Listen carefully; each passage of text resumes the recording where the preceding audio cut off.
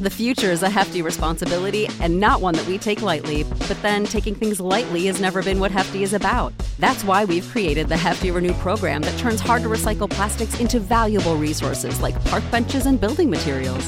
To participate, simply fill up an orange Hefty Renew bag with accepted items, tie it up, and drop it in with your regular recycling. That's it. It's that easy. It's time to rethink recycling with Renew. Particular valued resources may vary by geography. More info available at heftyrenew.com.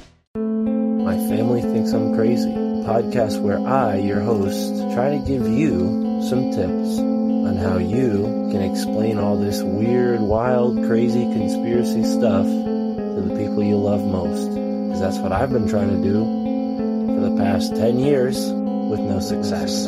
I've been telling everybody that our government is shady, but every time I do, my family thinks I'm crazy. The hollow earth, UFOs, aliens invading, fluoride in the water, they spray our skies daily. When I talk about these things, they think I'm crazy. There's no escaping anymore the evil that we're facing. Illuminati mind control, they're sacrificing babies. The end of days, but anyways, my family thinks I'm crazy. What, they don't want to listen to you? No, they don't want to listen. They don't want to hear it. They're just like, oh, here we go, Mark.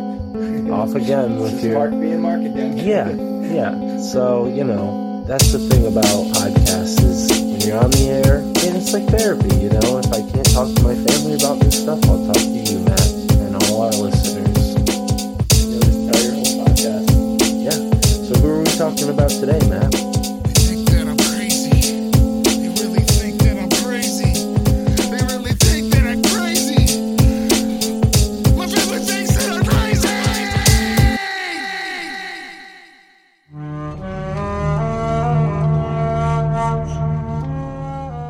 What if the entire Christian worldview is based on erroneous translations, where villains were made heroes, while true heroes were slain and forgotten, or worse, villainized?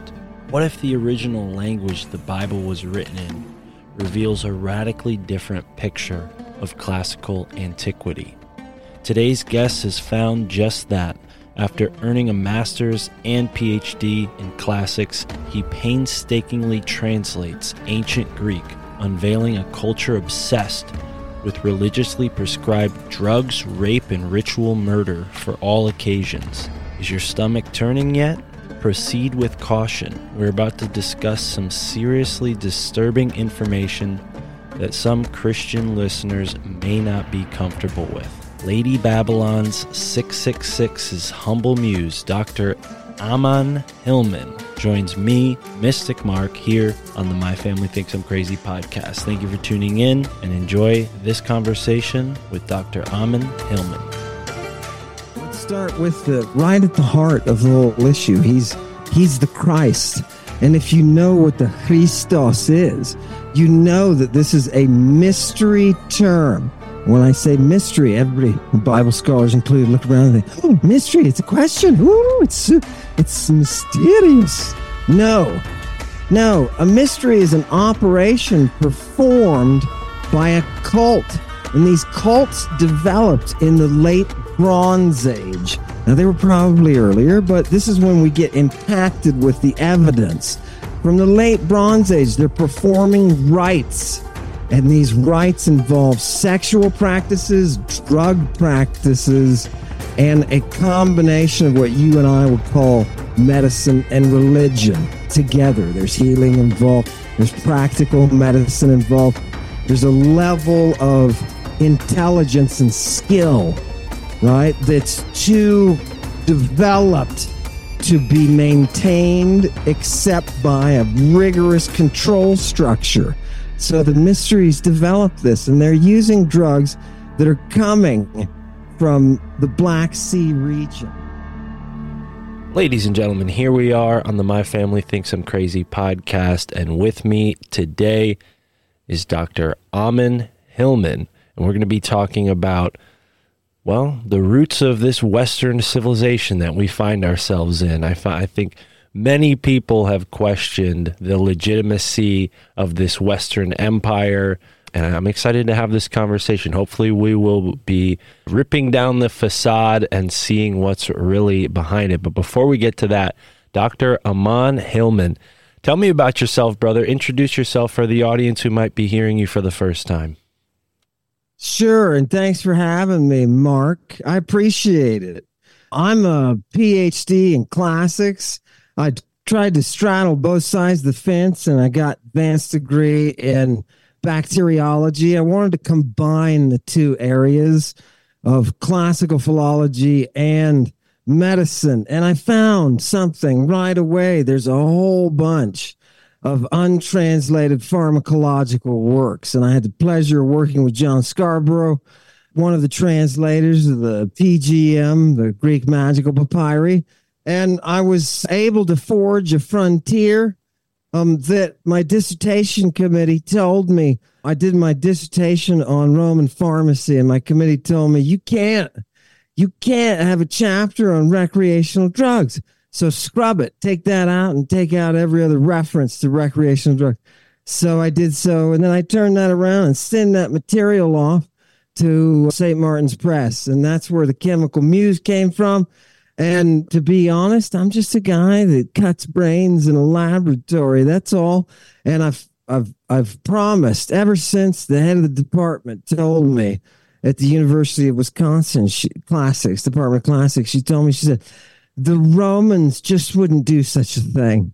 Talking about taking drugs. And after having seen the depth of the stuff that was there, and it is so technically advanced, I swore to myself, I will always dig to the underbelly, and I will go for what the people are unwilling to unpack. Those are the sources that I want to go to. And let me tell you something, Mark, I have found sex, drugs, mystery cults. I found Jesus arrested in a public park with a naked boy screaming, I am not a child trafficker.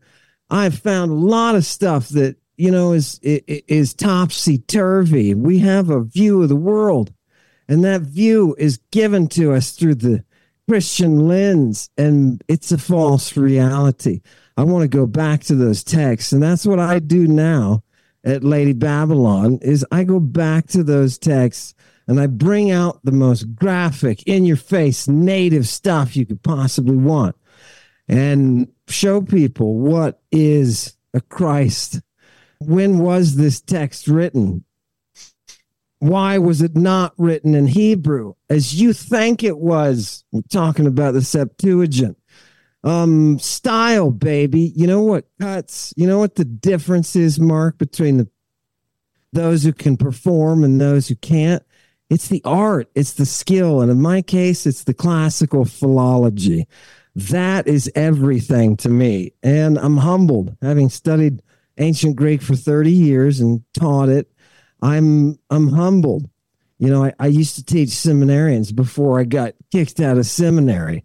I used to teach the seminarians, and I took them from 1 to 5 dioceses, adding a whole bunch of extra students to come in and learn this Greek because our standards were so high.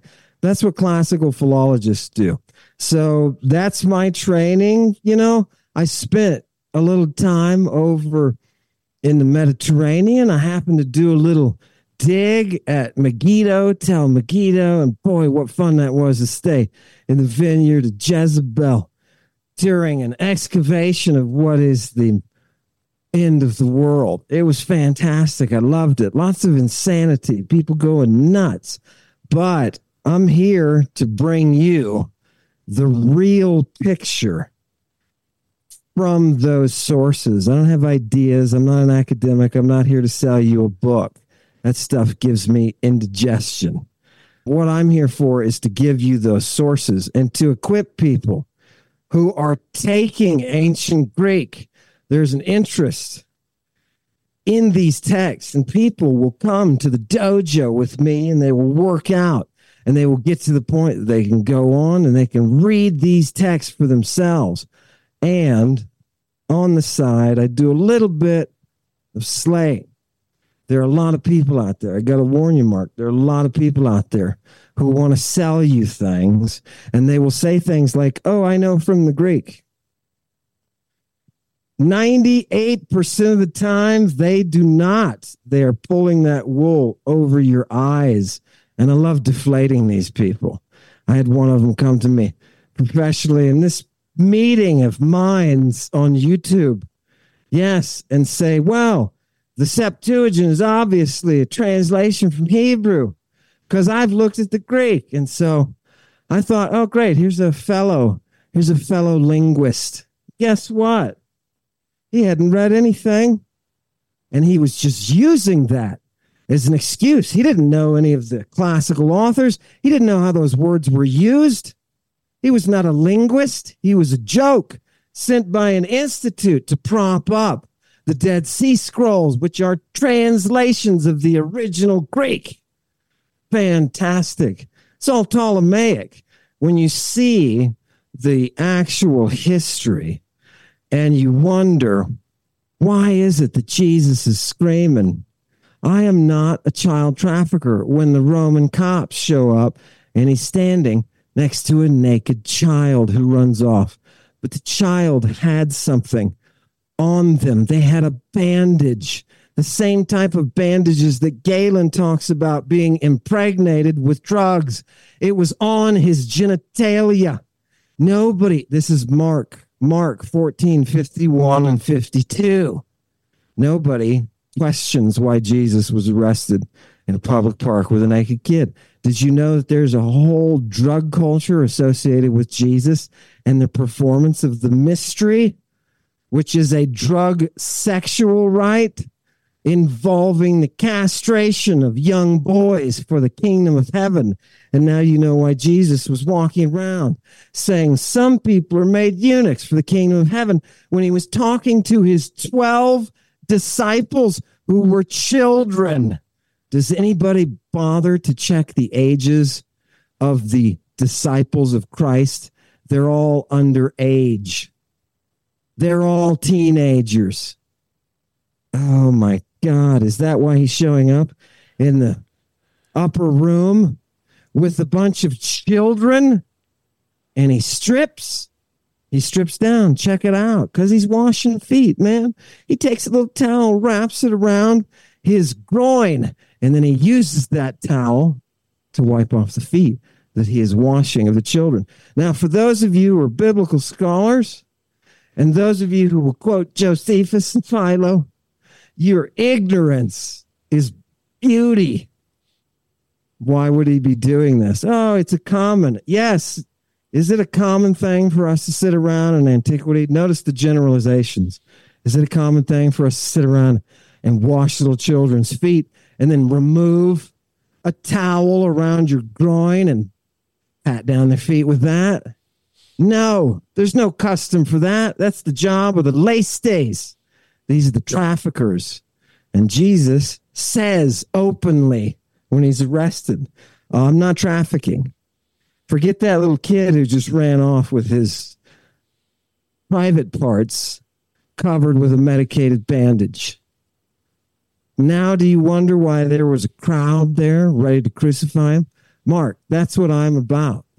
I'm about finding that text. I don't give a backside about ideas, and I'm not here to sell you books. Well, we don't have any sacred cows on this podcast, so I'm open and ready to dive into this. I definitely want you to explain the greater context that we find Christ in, because I think that's a big part of how the controllers have woven the narrative into this spell that keeps everybody in, this slumber, is by taking the context out and basically picking and choosing what we learn about history. So I'm excited to learn about this, what sounds like a dark undercurrent within the Bible. Where should we start to fully understand how this has gone so far afield from what most people would consider Christianity? Because I don't have any doubts that what you're saying is true. I don't read Greek, so I really couldn't challenge you, but help us understand it. Yeah. Let's figure out why that naked kid was with Jesus in Mark 14, 51 and 52. Let's start with right at the heart of the whole issue. He's the Christ. And if you know what the Christos is, you know that this is a mystery term. When I say mystery, everybody, Bible scholars included, look around and think, oh, mystery, it's a question. Ooh, it's mysterious. No, a mystery is an operation performed by a cult And these cults developed in the late Bronze Age. Now, they were probably earlier, but this is when we get impacted with the evidence. From the late Bronze Age, they're performing rites. And these rites involve sexual practices, drug practices, and a combination of what you and I would call medicine and religion together. There's healing involved. There's practical medicine involved. There's a level of intelligence and skill, right, that's too developed to be maintained except by a rigorous control structure. So the mysteries develop this, and they're using drugs that are coming from the Black Sea region. One of them is this Murex production. They're taking these shells and these shell creatures, and they're producing from them just one of their many drugs that they call the purple. But this one is the big one because there are entire ethnic groups that are named after it. You've heard of the Phoenicians, right? Punic. You've heard of the Pelasgians. No, you didn't hear about the Pelasgians. I'm sorry, because they were before any of the history that you have been given as an obstruction by Christianity. It really is Christianity. The Jewish rabbis went along with it, and in creating that 11th century, 10th century, 11th century Masoretic text, they put the final clamp on the historical lie that the text is originally in Hebrew. It's not. It's originally Greek. So the Septuagint. Anyway, we're talking about late Bronze Age and the development of mystery religions. And just to cut to the chase, you should be thinking about death and resurrection when you're in the mystery religion. They are going to give you a thanasimon pharmakon. It's a drug that induces death. And in the process, along with that drug, they have given you stimulants that are aphrodisiacs, causing you satyriasis. What is satyriasis? It's not just a thing for men, as we see today, but it's the inability to lose your erection, accompanied by a psychosis.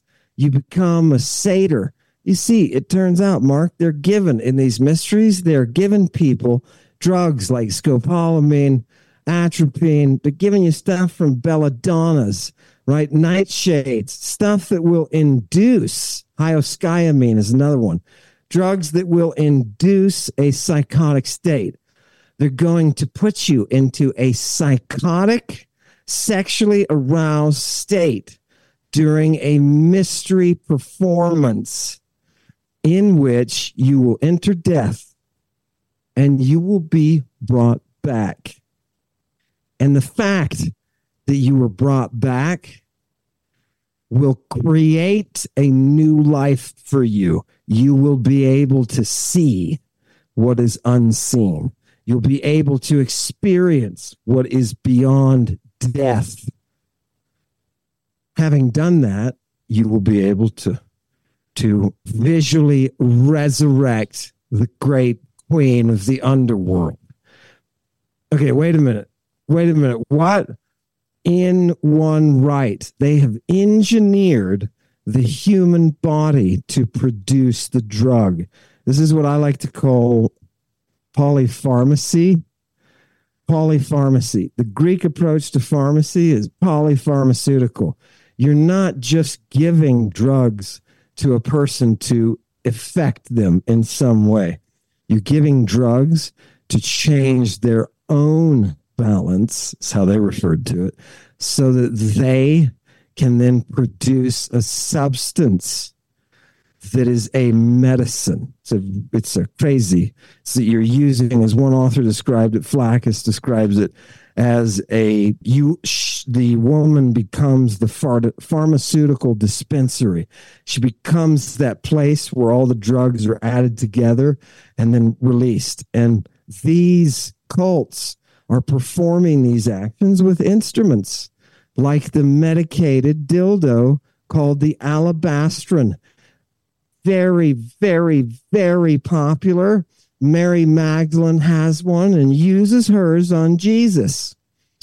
And it causes her in no-ness. And remember that as a part of the Magdalene Scythian is Maga, translated Maga in Greek.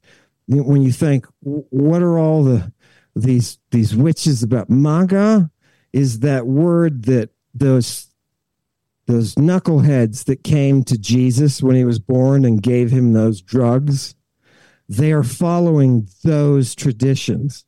It's the traditions of a woman in the Black Sea, late Bronze Age, a woman in the Black Sea who was one of the, quote, daughters of the sun.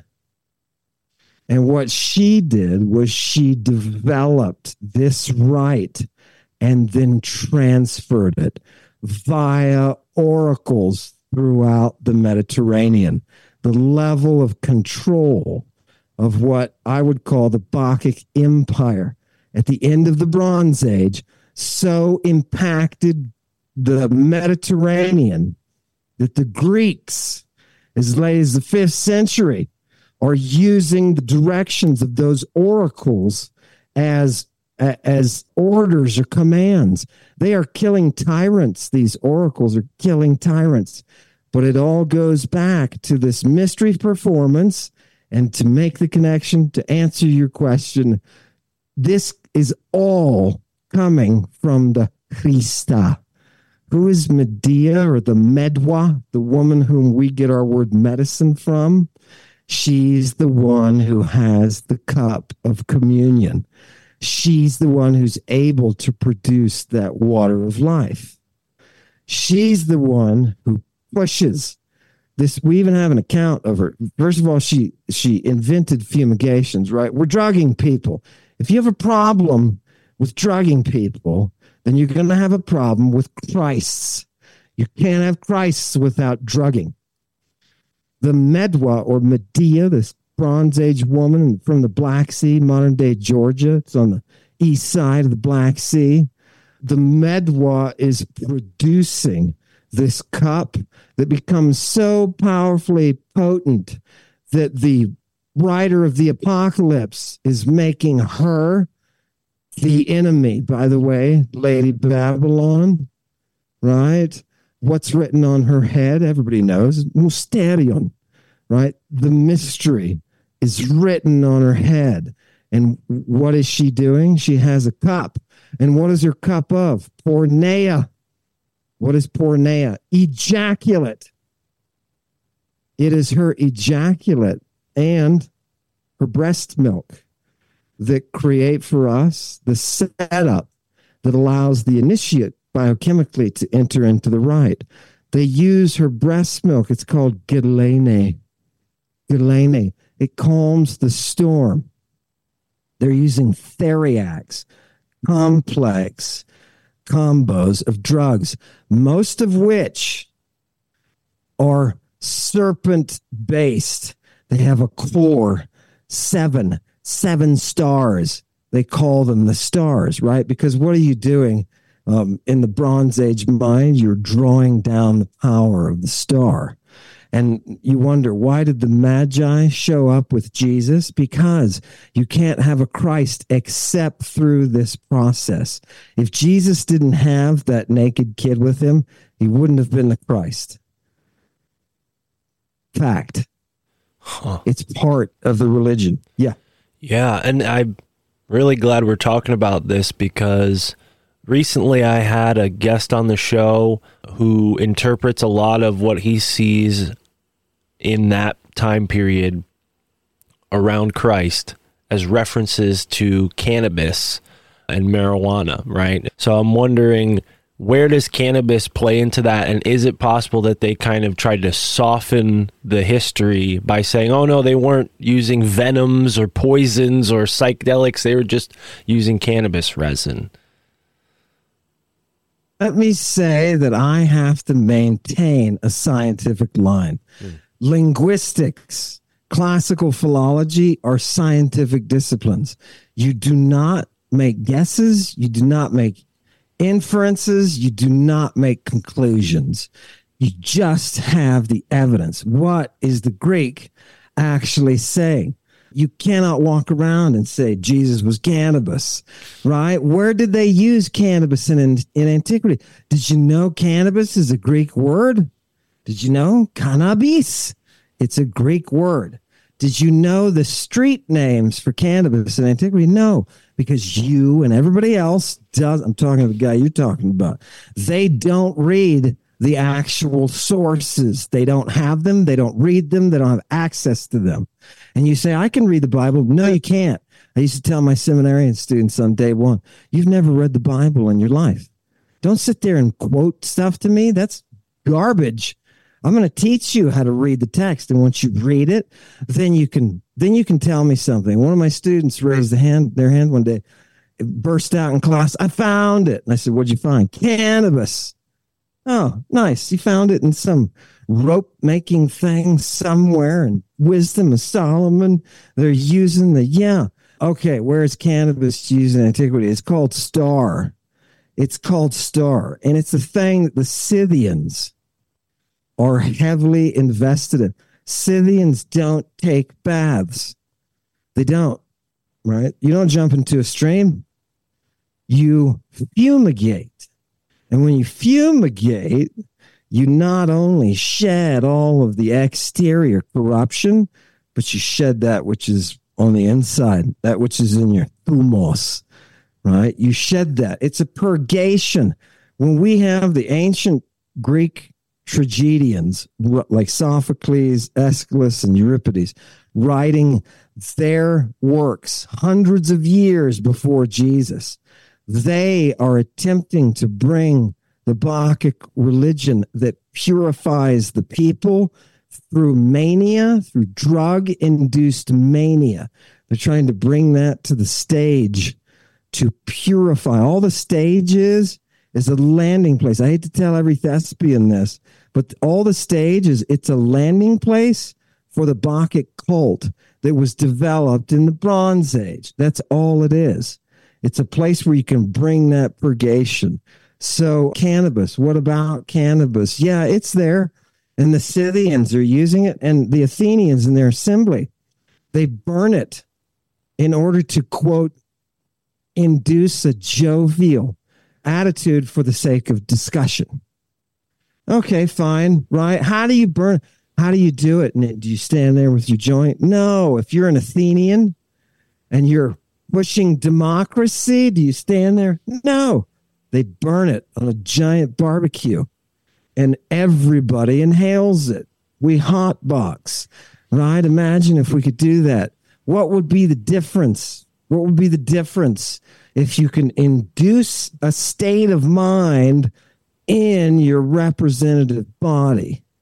What if you can do that? It's the control of the people, and it's a control that it's always butting its head against government. The Romans got the same thing, put down a big revolt by a bunch of women, about 2,000 if memory serves, who were involved in a Bacchic revolt, right? Trying to bring back the purgative. And do you know how they arrested him?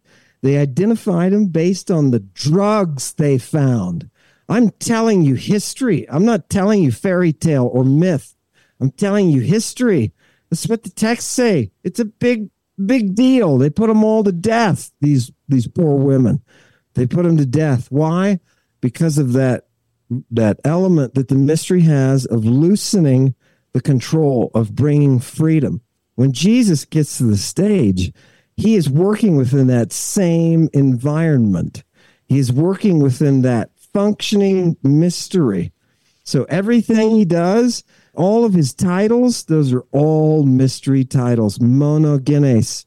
People call him the only begotten, John 3:16. He's going to give you ionic life because he's the only begotten Son of God. Do you know what that monogenes is? You can't translate that. You can't translate that. It was an old title that was used of Athena when she established the courts as the metis of Zeus. I'm not talking Yahoo. I'm talking Zeus. Wow. You mean this is all precedent? This is all precedent for Christianity? Jesus is picking very specific titles, and he's even in the apocalypse wearing women's clothing, right? Because the morning star, as we all know, is a woman. Now, granted, in her earliest depictions, she has a penis. Yeah. The drugs from the venoms alone that they're using are affecting things like hormones. Do you know why you can get a Medusa to be 6'6" and appear to look like a prepubertal girl with an aggression problem and some scaling on the skin, little injected eyes, little bit of night blindness? Okay. But she is changed. The regimen that I have seen administered with drugs, we humans are losing ground on the knowledge base that we used to have. The fact that you can take a person and turn them into a mystery drug producing divinity. That is cool. The fact that they can be born again, right? Jesus is born again. He wants you to be born again. There's a reason that Mary in the Apocrypha is pictured as being nourished by the angels in the antrum, in the inner chamber of the temple at Jerusalem, with her fingers dyed purple because she is working the purple. When her midwife, I'm quoting to you from sources, none of this is idea, it's all sources. When her midwife comes into her, she palpates her with her two fingers, as was typical, and she has to pull her fingers out because they're on fire and they're covered with the purple. What is it with the purple? They're using the purple in old midwifery. The oldest drug texts we have to do with drugs that are involved in gynecology. The overwhelming number of drugs in our pharmacopoeia from Greece are from midwifery, specifically drugs involved in maintaining or altering flow, drugs intended to maintain the cycle, right? What you would call abortifacients, right? They don't have the very first man doctor who comes along and creates a union. His group is the one saying, look, we can't do what the midwives before us have done and regulate menstruation. We can't do that. Let's not do that. And we can't give any of those thanasimon drugs, those drugs that induce death. Why would you want to do that? Because do you know what kind of state you can get to with these drugs? Do you know what kind of places you can go? What do you think rebirth is all about? What do you think resurrection is all about? Right? Jesus isn't going to tombs and resurrecting moaning children for any reason. Right? It's an ancient practice that is perpetuated, and that is perpetuated by the right. And what you see today as Christianity is not that mystery. It is not that mystery, unless they've got basements somewhere and some sophisticated drug work going on. It's not that mystery. When Moses in his, he's written about in the 3rd century when the Septuagint is produced, this character of Moses. What is everything that he's working towards? Setting up this tent that you can fumigate. Somebody can go into it and see God, the voice of God. It's oracular. The Greeks have very specific terminology for it, the telesterion. It's a specific area that is used to create that oracle. That's what Moses' tent is. It's what they call it in the Septuagint. And what is he doing there? He's getting that voice of God. Do you remember what Moses holds up? Moses holds up serpents.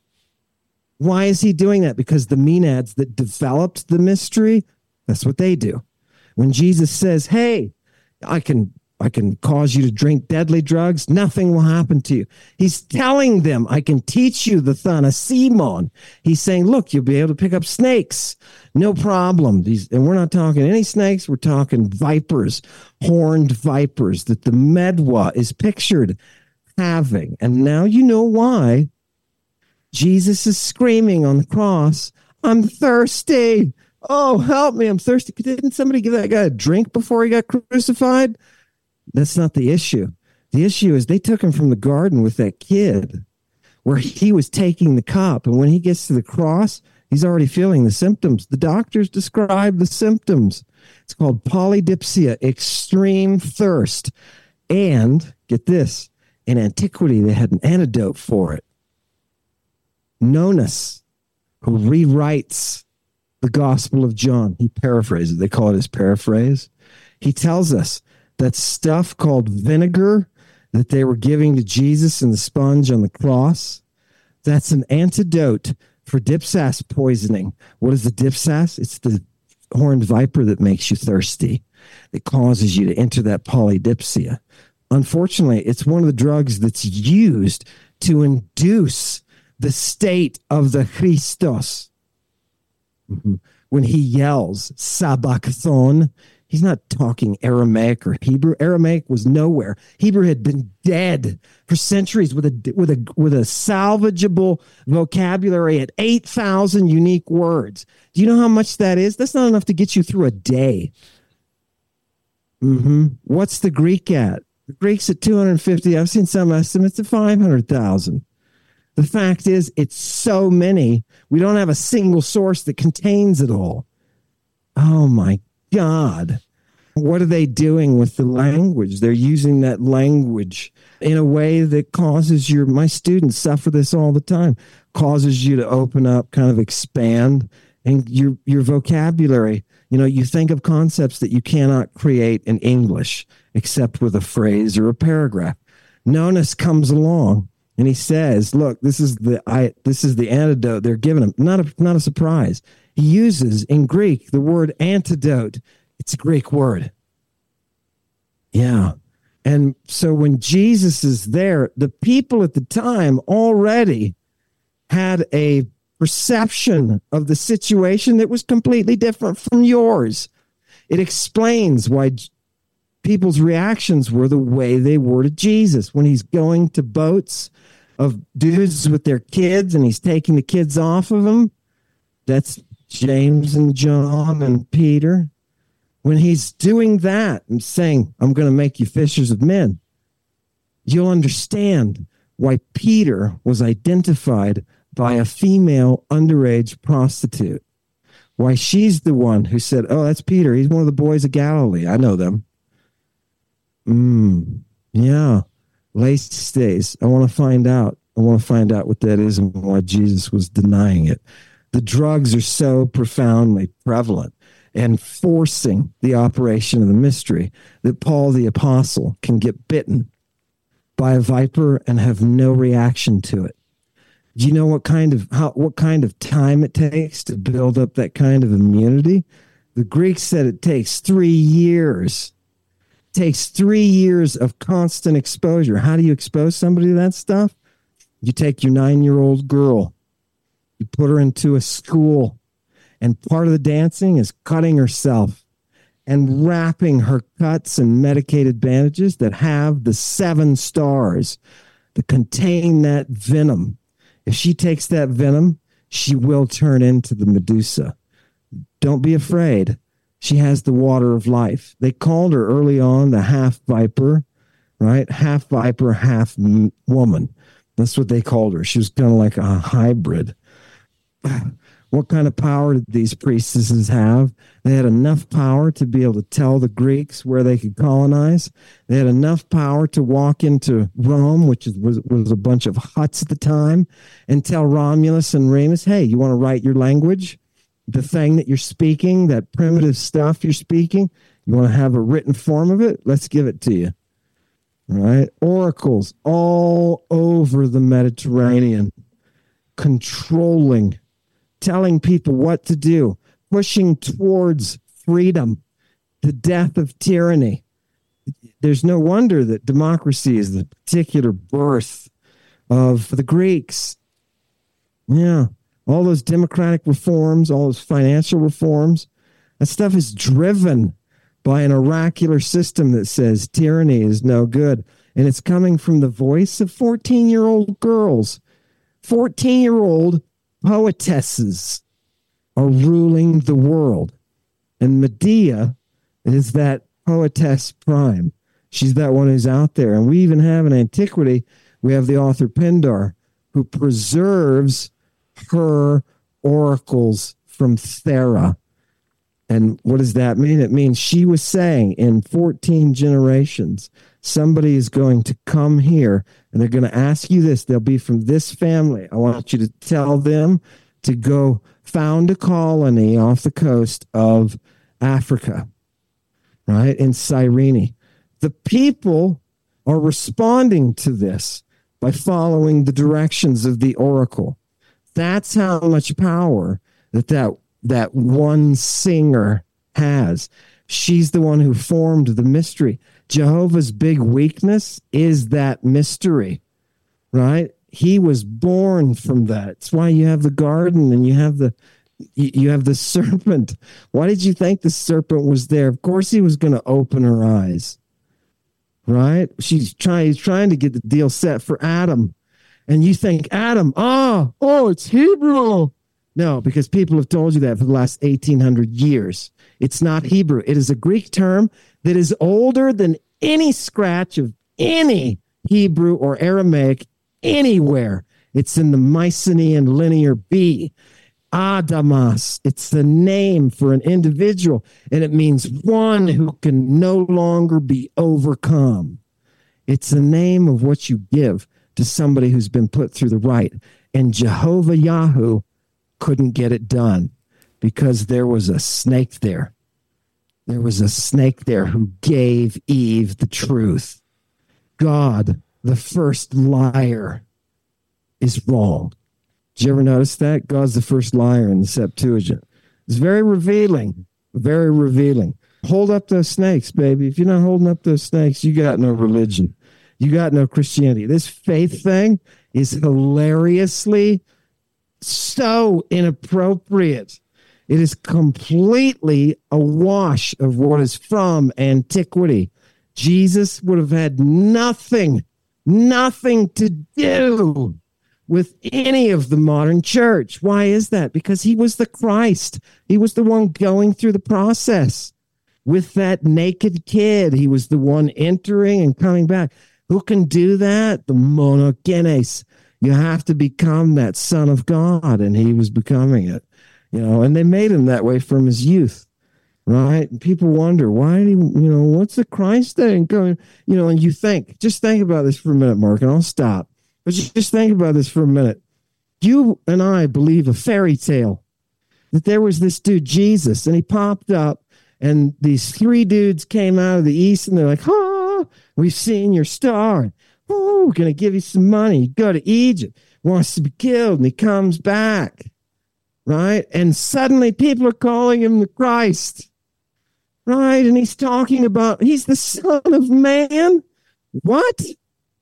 You think this stuff came out of nowhere? No, Jesus is building on history. He's building on what's come before, and he's changing it. He's altering it. And this isn't the first time. A dude named Heracles that we have temples to all over because he started a mystery in the Bronze Age. He started a mystery. And what does it have to do with? It has to do with boys. The education of boys. You know what? The same word for educator is pederast. It is a Thessalian tradition. They call them kentauroi, the centaurs, what you and I call the centaurs. Do you know what? You know why a centaur is a centaur? Have you ever seen horses have sex? These are horse cultures that we're talking about. Do you know the Roman word for horse means she who is an estrus? Isn't that something? Isn't that something? Don't you see some kind of connection there? They're poisons, by the way. These are the horse cultures that are using them. The Thessalian centaurs, they're all descendants of the Pelasgians. And one of the things that they do is they perpetuate a mystery that involves a boy. Yeah, they do. The only person that's allowed into these processes is Medea, because she's got the communion. Yeah. Fantastic. This is amazing. And by the way, just in case you didn't think that you were squarely in history and not in myth, this same woman developed the substance that was used by the Greek Navy. They call it Greek fire. And it's a combo of different petroleum products, pitch, and they process it, and they make this highly combustible fluid that you can be in water. You can throw water on it, it'll keep burning.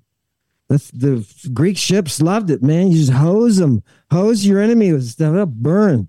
It's an ancient napalm. It was developed by the Colchian named Medea. It was developed by her. They even called it Medea's fire to start with. So when you read about Medea being involved with the king of Corinth through her Greek husband, who is going to desert her and marry the princess, what does Medea do? She burns them all alive. She burns them all alive. It turns out stuff will give off a fume. It's like a jelly. They describe it as a clear liquid that is viscous. You can coat things with it, and if it gets within a certain distance of a flame, it'll combust. So she kills these people, right? It's the tech and that's driving everything, and part of the tech are the drugs, right? You and I may not consider that as drugs, but to them, that was the master manipulation of drugs. If they can produce Medusae, right, temple guardians, who are these girls who are under the influence of hormones that are bringing out a potential. They looked at it as a potential in them. You and I would say it's, I don't know, genes, but they bring out a potential in them that you can't bring out unless you harness nature chemically, right? And that's what they're doing. And the amount of drugs they're using, Mark, is so phenomenally high. It's way out there. Some of the stuff is weird. I mean, it doesn't make sense. But then somebody will come along and say, "Oh, beaver testicles. Why are they hunted the beaver, the European beaver, to extinction? They hunted it to extinction. The Romans even recognized that, and they're like, we shouldn't have done this." But what are they doing? They're taking the perianal gland of the beaver, and they're making a drug that will take away your headaches. And it turns out the beaver eats willow bark. It's salicylic acid. It's friggin' aspirin. It concentrates that in this perianal gland, which some person sometime many years ago figured out you can eat this thing and it'll take your headache away. We've lost that knowledge. They also, I just want to throw this out there just to get a reaction. The cancer rate in antiquity, it's low. Yeah, they've got it, right? They describe it low. Rates are low. Of course, it's pre-industrial and all of that. It's probably the problem. But don't miss the fact that it could also be because the drugs that they're using drugs that work on genes, right? Oh. So have they found a water of life? Is there any truth to the fact that these Medusae can live extra centuries? Is there a reason they're recording that? They're talking about the longevity. Is there any reason that people are asking Medea to do that thing to them that rejuvenates them? Right? I mean, they're talking about transfusion. Did you know they're doing transfusions? Do you know how dangerous that is? It's okay because Medea's aunt has been experimenting for years on criminals. They can do that where they are. Yeah, the Romans did the same thing in Alexandria, right? They did the same thing. But you can give people drugs, and, it's so widespread, the drug use, that Pliny tells us that if you want to get answers out of anybody, you've got a conspiracy, right? You know that people are planning some stuff to overthrow the government. you have experts, magi, who can take this person, and they said, Pliny says they'll give them drugs that put them into a state that they visualize the person as that God power. And the person's able just to bleed the truth right out of them. They got to tie them down when they do it. It's quite a process, right? A lot of this is binding, and you get a lot of this medicine that people today would be like, oh, there's no way that we can be involved in anything remotely like that, right? But can we at least look at the drugs and see what it was that they seem to have been doing so right? Yeah. Wow.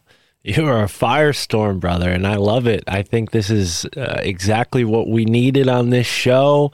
You're really stirring a lot of things up for me, particularly one of my greatest interests pursuing this podcast and just in life in general. A little background, I grew up in Connecticut near New Haven, so Yale and Skull and Bones, for that matter, came across my radar pretty quickly in life, and I've been obsessed with researching everything Yale and Skull and Bones, especially over the past few years. And one of the ideas that has come to pass over and over is that what they are doing in the tomb is essentially a death ritual, a rebirth ritual. And I'm sure they're not the only secret society to do this, but what we're really learning from this excellent conversation we're having here is how prevalent these practices were in the ancient world. People today, they're like, oh, but that's all too good to be true. How could these secret societies have figured it out? It's because they had thousands of years to workshop this stuff. And then they just erased all that time from at least our modern perspective.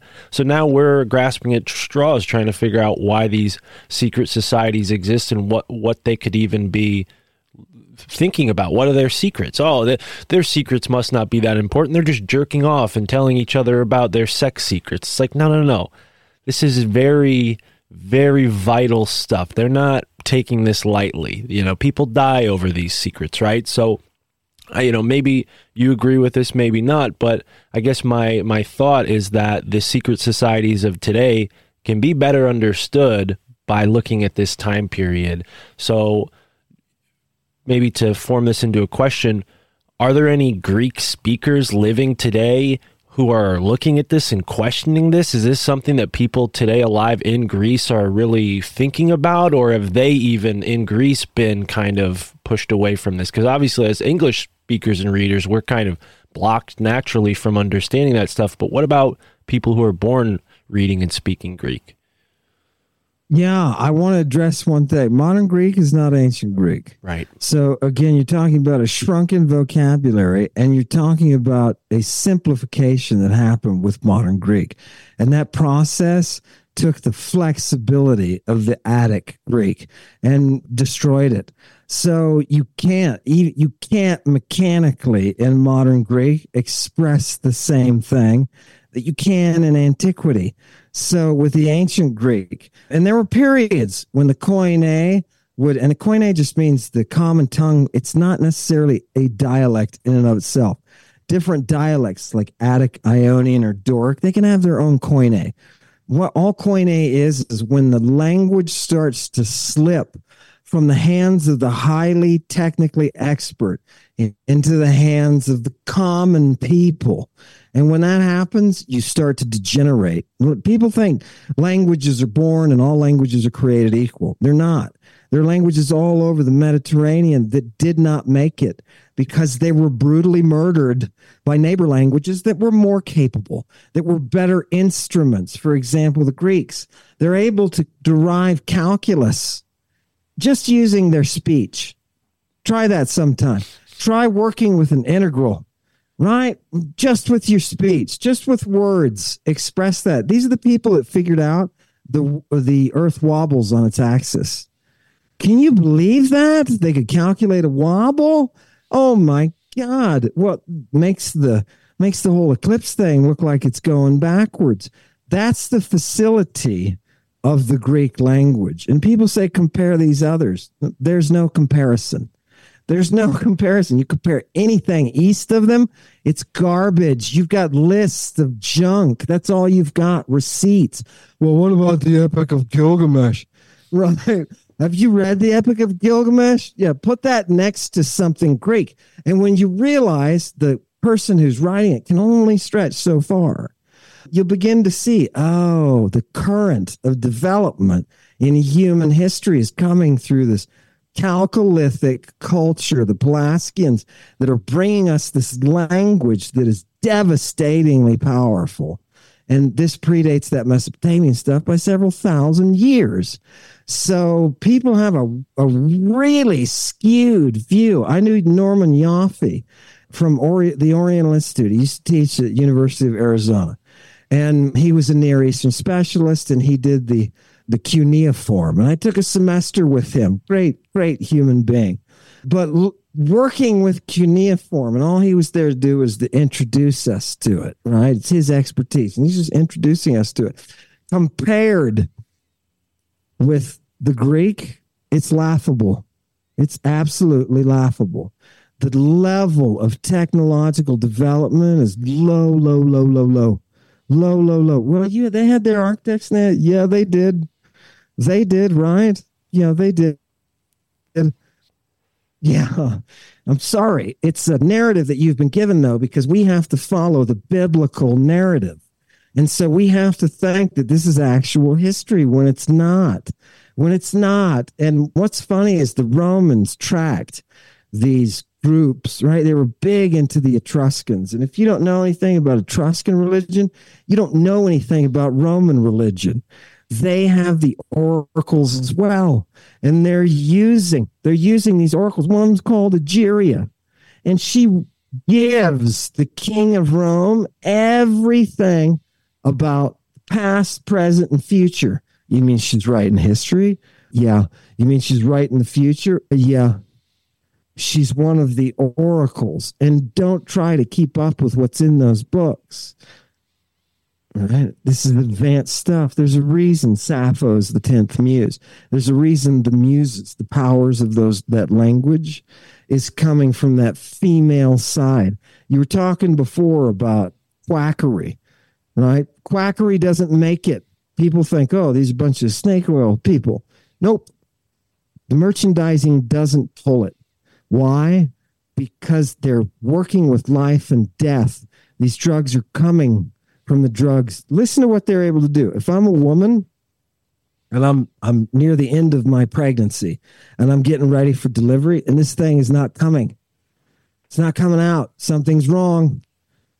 The midwives will be able to put me through a process. That oestrus they've got, that drug they've got, it activates oxytocin receptors. It's what it basically takes over the pathway that you would need to induce delivery. They still give Pitocin to do the very same thing today, right?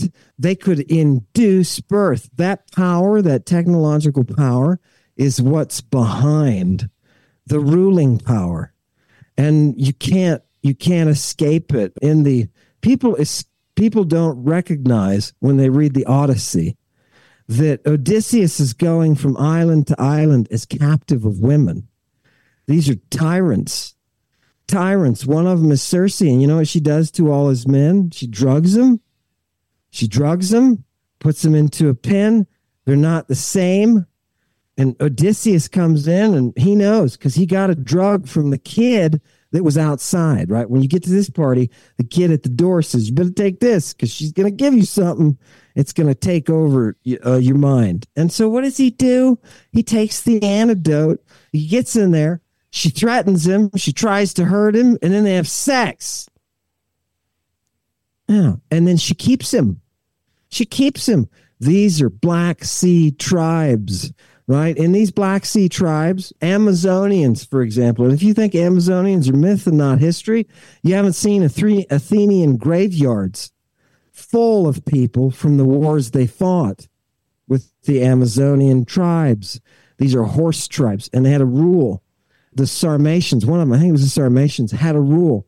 You have to kill 3 men before you can take before you can mate and produce a child. And if you produce a man child, you got to either take it to one of the Greek temples where they will adopt it, or you got to expose it and kill it. Why? Because we're not raising men. Men are superfluous. The brains for the direction of society are joining together. They come from women. Men don't have free speech here. And when they go out to find breeders, they hunt them. These are hunting societies. Imagine if your spouse had to have killed 3 people before she decided to mate with you. It's got to be a great, it's got to turn the tables completely, and it's got to produce, and it did. It produced in these female-led societies, female-dominant societies. It produced this power that, even the Romans were getting beaten by the Parthians, bro. When you can ride a horse backwards at a gallop and shoot people, I mean, that's purportedly what they could do, these women. You can ride backwards, right? No saddle. Shoot people. That level of skill, and remember, they're using the poison bow. All you got to do is nick somebody, paralyze them, or kill them, right? They're using these venoms. I talked to a toxinologist in Australia, not a toxicologist, but a toxinologist, somebody who just does the venoms. And they're looking at venom use in Parkinson's, possibly helping to alleviate the amyloid buildup with venom. I don't know how it works. I don't know what the chemistry is, but I asked him, I said, what are they doing? They're using the breast milk of these medusae in order to counteract the drugs that are the snake-based, the venom-based drugs. And he said, look, the biochemistry is too complex. Number one, I sent him all the substances they were giving these girls, and I thought, okay, we'll magically come up with a problem. And he's a leader in the field. He's a doctor from New York. He's a leader in the field. And the answer that he can come up with, which I thought was scientifically very responsible, is that, look, it's probably, the biochem is too advanced, but it's probably something to do with antibodies and antibody production, and the way that they're administering it. Okay, it could be to counteract some of that venom side effect that they're talking about getting, right? Because like you said, people die from this. Right? Oracles themselves, these priestesses, they'll just drop dead, or more often go crazy and kill themselves. Yeah. So it's an extreme world. This Bronze Age pharmaceutical magical world is extreme, but it's very scientific, and they're doing things purportedly we should be able to replicate. You ask, is somebody else doing this? People have asked me that, and they want to know, is the Catholic Church doing it? Right? Is the Catholic Church? I had a guy come up to me to talk. I gave him Gloucester. He said he was one of the people that was abused by the famous breaking of the whole cardinal law business and the other sexual stuff that was going on, Boston. And he was one of the people, and he had tears in his eyes. And he said, all I was doing, I was giving a paper on ancient Christian ritual rape. Okay, just hang on. Ancient Christian ritual rape. The Romans were arresting him for this. And he came up with tears, and he said, you captured it. I said, what did I capture? And he said, what I saw in the eyes of my abuser, the guy who was raping me, was exactly what you were describing. This, and because I had walked them through, why would you do this to somebody? Why would you perform this sacred sodomy? Why would you, as a priest or a leader, why would you take in the power of the devil? Why are they doing that? Right? Because when that kid who's being sodomized, this is Christian reasoning. Pagans didn't do this. That kid, if they're being sodomized, has 2 benefits. Number one, they can never be possessed by a demon. Just take that for what it is. And number 2, why? Because all the pagan oracles, they had to be virgins. right? They were taking care. This wasn't an abuse situation, right? We can access the knowledge without abusing the child, right? So, but the Christians came up with the idea, if you sodomize the kid, the boy, what happens to him? He can't be possessed. And if he refutes the temptation, if he says, no, the devil is rejected, and they say that kid's soul can never be taken from God, can never be taken. So that kind of, whatever it was that I said that they were doing, he saw it in what the priest was doing to him. I don't know if it's power. I don't know what it is. Is that somebody who's performing? That's somebody who's closer to the right than anything else going. Or is anybody doing it in a modern sense? I have such little faith in Masons and free societies and hooboo juboo and sitting around saying, oh my goodness, let's make a riddle. I have so little respect for that garbage that I'm going to say I'm willing to bet my degrees on the fact that they can't reproduce it. Technologically, I know for a fact nobody looks at those sources. Nobody knows. Nobody follows those priests. Nobody sees what they do. So I'm going to say no. I'm going to say modern, who knows? Maybe some billionaire in their missile silo with enough resources could reproduce the right. Beyond a doubt, it could be done. If they did it then, we could do it now. Right? Do we even have the species of snakes that are left that we need? That's a problem. We got to figure that out. Right? They're trying to bring back silphium now from a relative in Asia Minor.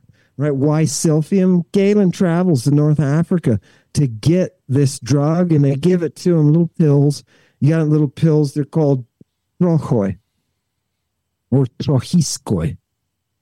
And what do those pills do? And you watch what happens when you use a pill. You watch what happens. Now, this one that Galen was interested in is a panacea.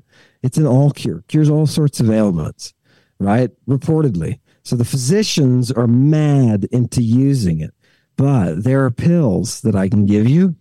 There are trochiskoi that I can give you. You buy them in the Roman marketplace, my friend. You don't have to look far, and they'll all have the seal. You got to look for the seal of the person who is crafting it. That's what's most important. And anyway, you take these pills. I've seen them inserted rectally, or you can use them in wine. You can dissolve them in wine. They're dissolvable, and then you just use it as a drink. But you can also just insert them rectally. They use them on the female side. Now, you're thinking, whoa, suppositories? Yeah, guess who invented them? The women, because the suppository was originally used by the women as a vaginal pessary, as a means of inducing abortion. Yeah, isn't that amazing? Do you know what you can do once you've induced an abortion in a woman? There's a rule that when you come up to the tripod, you don't go down from it with a pregnant, right? We can administer, and they did in the Middle Ages. I've got a historian, Jules Michelet, who will tell you how they did it. They administered that tripod worth of ejaculate to the congregation. They actually washed her. They washed that oracle. And you say, that's satanic. Yes. And those are all the sources where we see it. When you say Satan, you mean Saturn, because the row is dropped. This is the same cult. It's a Bronze Age Saturnian cult that's practicing this complex pharmacology. Absolutely, absolutely glorious stuff, man. And all the texts are right there, Mark. They're all just sitting there, and people just ignore them. Right. Wow. Thank you for tuning into this episode. Let's take a quick moment to thank our sponsors. Shout out to the Hit Kit, the #1 way to get lit. Use the promo code CRAZY and check out the Hit Kit on Instagram. He's got all sorts of amazing gadgets for you to keep whatever you're smoking or toking on safe and sound, whether it's a blunt, joint, a spliff. Roll it up, tuck it away in the Hit Kit, and pull it out whenever you need it, whether you're saving it for after work. Maybe you're saving it for when you get home. use the HIT Kit. Use a promo code and save on the HIT Kit today. Also, we've got an amazing affiliate deal with Oregonite. That's right, my man Isaac makes Oregonite from the great state of Oregon, and you should support him today. Use the promo code MFTIC. You'll save 10% off on your own custom piece of Oregonite. You can also get an Oregonite pyramid. Some of them even light up. So go and check those out. Use the promo code. Let Isaac know that you found out about him from the show. And with that, we're going to take a quick break to listen to some dynamic ads. And if you don't want to hear these, don't complain. Just sign up for the Patreon or the Substack, and you'll get an ad-free version of every episode of the My Family Thinks I'm Crazy podcast with no interruptions. All right, so go and do that. Otherwise, we'll be right back after this quick break. Our bodies come in different shapes and sizes, so doesn't it make sense that our weight loss plans should too? That's the beauty of Noom. They build a personal plan that factors in dietary restrictions, medical issues, and other personal needs so your plan works for you. Noom doesn't restrict or shame when you want to treat yourself. Their flexible program focuses on progress instead of perfection. You don't have to give up carbs or anything. And with their daily lessons, you can learn something new about your food choices every day. After just a few days of using the app, I learned how to recognize cues for overeating and how to choose the right foods to feel full. Stay focused on what's important to you with Noom's psychology and biology-based approach. Sign up for your trial today at Noom.com. That's Noom.com. And check out Noom's first ever cookbook, The Noom Kitchen, for 100 healthy and delicious recipes to promote better living. Available to buy now wherever books are sold. The future is a hefty responsibility and not one that we take lightly. But then taking things lightly has never been what Hefty is about. That's why we've created the Hefty Renew program that turns hard to recycle plastics into valuable resources like park benches and building materials. To participate, simply fill up an orange Hefty Renew bag with accepted items, tie it up, and drop it in with your regular recycling. That's it. It's that easy. It's time to rethink recycling with Renew. Particular valued resources may vary by geography. More info available at heftyrenew.com.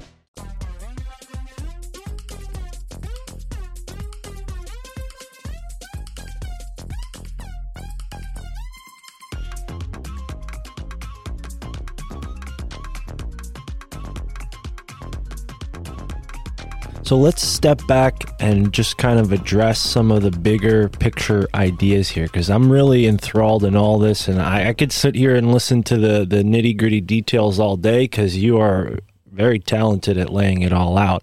I can tell you've done the research and you can back it up. But for people listening who may be like, well, what's the big idea here? Just to clarify, in the pre-Christian era, we're dealing with very complex cultures that we can learn about through this understanding of ancient Greek. When does Christ and this contingency of essentially pederasts come into the picture and begin to disintegrate or denigrate human culture? Because it sounds like from everything we've talked about today, that the Bronze Age world is much more complex, maybe even more advanced in at least medical technology and probably consciousness technologies like language and so on and so forth. So when does this begin to degenerate, and do you have any thoughts as to why that would take place? Yeah, it begins to degenerate from the beginning. The cult of Heracles is the clear offshoot of that Medic or Maga medicine, right? That they're performing, that they're producing in the mysteries. And right away, it's a degeneration of it. Right away, it's the children, the boys that become the center, because it turns out you can get an antidote. It's practically based. You can get an antidote from a kid that you have castrated. You've taken his testicles, not his penis. They did that in antiquity, but it was much more dangerous operation. Galen, can tell you it's dangerous. So most of the time, you're just cutting off testicles, like Origen. He got it. He did it. But where's the origin of that stuff? Where does that stuff come from? Dude, you've got the mother cult. You've got the cult of Cybele. right? The Phrygians, the Thracians, they're using these mothering cults where the child is brought to sexual awareness in the process of the rite. And this child is castrated. You can join voluntarily. They have a festival, and Lucian describes this festival. People don't understand antiquity. Try to think about this festival. You're at a party, a big party. There's lots of food. People are drunk. There are priests who are castrated, who are singing hymns to the Great Mother, right? These people are under the influence of all sorts of things, right? So just realize it's in the punch. And a kid, you can step forward. You can get a 10-year-old kid. Imagine a 10-year-old kid stepping forward, taking off his clothes, taking a sacred, sacrificial, or ceremonial, I should say, knife, and cutting off his testicles. Now, the kid, Lucian says, and he said some people would be swept up in it who were just visiting. You could just be going there on vacation. You know, I went to Ibiza and I came back without my testicles, right? They're doing it. And what happens to the kid who cuts off his own testicles? He takes his testicles, right? Which, if you think about the pain of this process, it only makes sense that they're using a lot of the drugs, especially the ones that kill the pain, right? Opiates, they're giving their kids opiates for earache, for goodness sake. You know, if your kid has an earache, what do you give him? Give him some heroin. He'll feel better, right? Now, heroin is acetylated morphine. I know that. And it's not quite it's not the same monster, right, as that liquid, that opium that they're from the latex. I understand that. But they are giving their kids opium. So when that 10-year-old cuts off his testicles, he takes them, he walks through the city, finds the best place that he can, right? And he throws his testicles in the door. Whoever gets his testicles has to provide him a woman's kit, including any sort of drugs used for what we call cosmetics, but clothing. He's got to, you got to be dressed to impress. So they give him the clothing, and he takes on. They call these people the Galloi. The Galloi. And what is that gall root? It's the root that is used. I think it's ultimately pre-Greek, but it's some kind of a ritual undertaking that causes hilarity, that causes this inspired state. That's what the Galloi are. They're in that frenzied state. People don't realize the inventor, the God under whom humanity received democracy, right, was a woman who was a lover of frenzy. They called her the Dracaina. That means the dragon queen / priest, the Dracaina. It's a gorgeous world. They lived in this world that was just unbelievable. But she was the one who promoted the law courts. You don't have democracy until you have Dike, the god Dike. Who is she? She is justice. Remember the Christians? They're atheists. The Romans are calling them atheists. The word atheist was invented to describe a Christian because they didn't follow Dike. They didn't follow justice. A Christian will put a tyrant into power before they will ever bow to the goddess justice. Right? And they recognized this. The Romans recognized it, and they said, oh my God, they're going to take us over and they're going to destroy our education. That's what Julian said. Sure enough, that's what they did. But she who produced democracy for the world, she was described as the Dracaina. It was under her protection that we guard Dike and therefore can create democratia, right? Where you and I as neighbors, because a deme is just a neighborhood, you and I as neighbors, we may get a lottery. We may have to go serve and do our political thing. or serve the polis as representatives, right? Does this sound different from what you and I have for a democracy? It sounds totally different, but it's the guys who created our democracy who took that as a model. Thomas Jefferson, he said the greatest threat to the fledgling American democracy is the Christian church. He said the Presbyterians, but you know, those were the evangelicals of their day, right? Those were the Puritans of their time, right? That group is in direct opposition to democracy, and it has been. So Julian says, don't let them teach classics. Don't let Christians teach classics. They will bend the instruction toward what is not classical.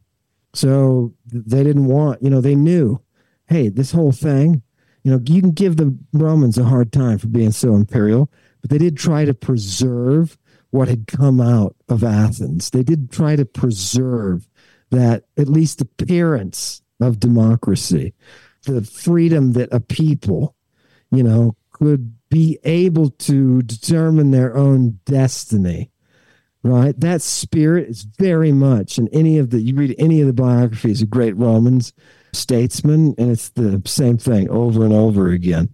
They acknowledged openly, and they envied the Greek influence. You got people like Cicero, who were going to the mysteries. Cicero's a freaking leader of, the Romans, right? He's way up. He's done the Cursus Honorum. He's the cat's meow, man, and a great orator on top of everything.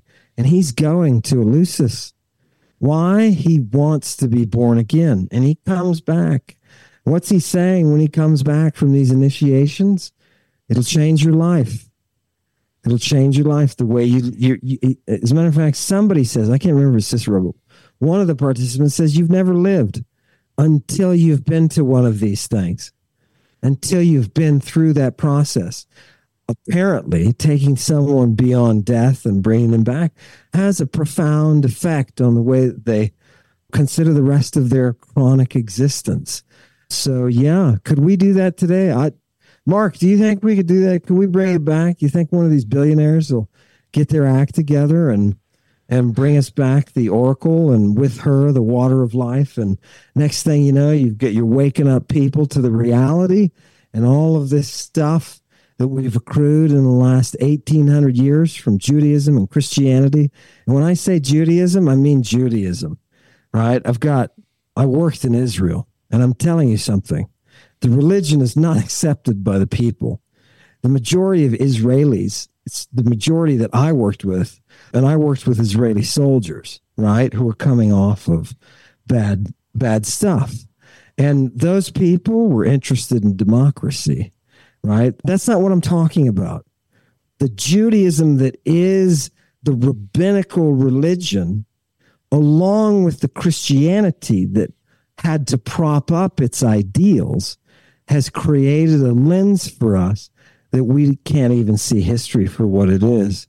We're that appropriated, right? We're that plugged into the machine that we can't pull out. Yeah, that democratic instinct. I just heard somebody, I'll shut up, but I just heard somebody say they were debating on some popular, live YouTube bit. They're debating why it is that Christianity was able to produce democracy. And it's that kind of thing that Julian was so afraid of. Do you see how that you've taken democracy and appropriated it, and that's why you're justified in overthrowing the government? Put down your Confederate flags, because guess what? The boys in blue are here. Yeah, right? There's a reason the founders were so stuck. Have you ever, in classicism, have you ever noticed that every monument we have in America looks like something out of ancient Greece? You have to ask yourself, why is that? Why is that? What sort of freedom did they glimpse?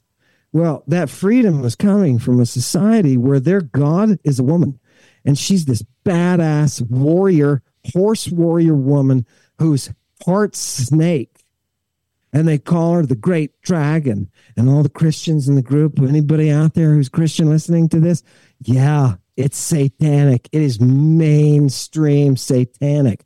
But your boy Moses, your fictional Moses, written in the 3rd century, he's doing the same thing. He's got the serpent. Right? Anybody that wants to be healed, come in. We're going to create a tent where God can speak to us. Guess what? All of those models come from what the Greeks were doing.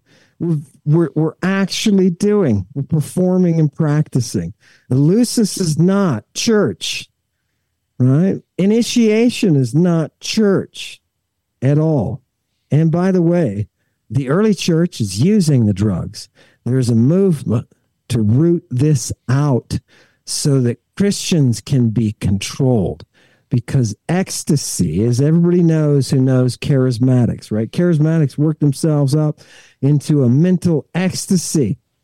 Imagine the same mindset, but on drugs that make you psychotic and extremely horny. And they're called, just so you don't think I'm making this up, the drug that you take for that is called Satyrion. Satyrion. It's the sigma tau rho root. And it is the drug that induces ecstasy, the ecstasy of those who were born again. You don't have it. Evangelicalism today is nothing of the mystery. Or their preachers would be immune to viper venom.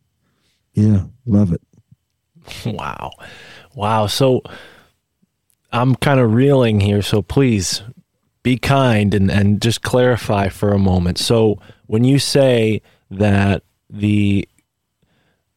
because one of the things that came to mind as you were talking about the Founding Fathers is a book I just found called America, Nation of the Goddess, and it talks about these Venus families and how they were creating different monuments to honor the goddess.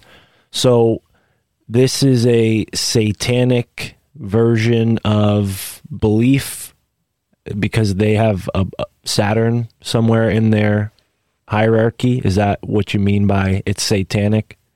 Yeah, when I say it's satanic, I mean it's Bronze Age Saturnian mystery. Okay. We are following the morning star, right? So you get all of your divinities within this family. Sun, moon, stars, dawn. What's our name? What is the satanic or Saturnian name? It is Dawnbringer, right? We are all from the family of Dawnbringer. When you perform these mysteries, they're at the time, this is physics, to them is physics. They're at the time when that gateway can be opened by the morning star. What does that mean? It's the time of dawn. It's the time when, right preceding the arrival of the solar rays, that we can, through the physics, we can make a connection with that mystery divinity. The early Christians understood this process, and they are all meeting at this time. What are they doing?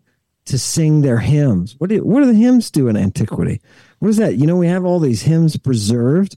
Do you know that the hymns are even used in conjunction with practices that we find in the PGM? Like the Mithras liturgy. By the way, Mitra is the oldest form of that, and that's what they called Medea, along with Skutha. It goes right back to the founder.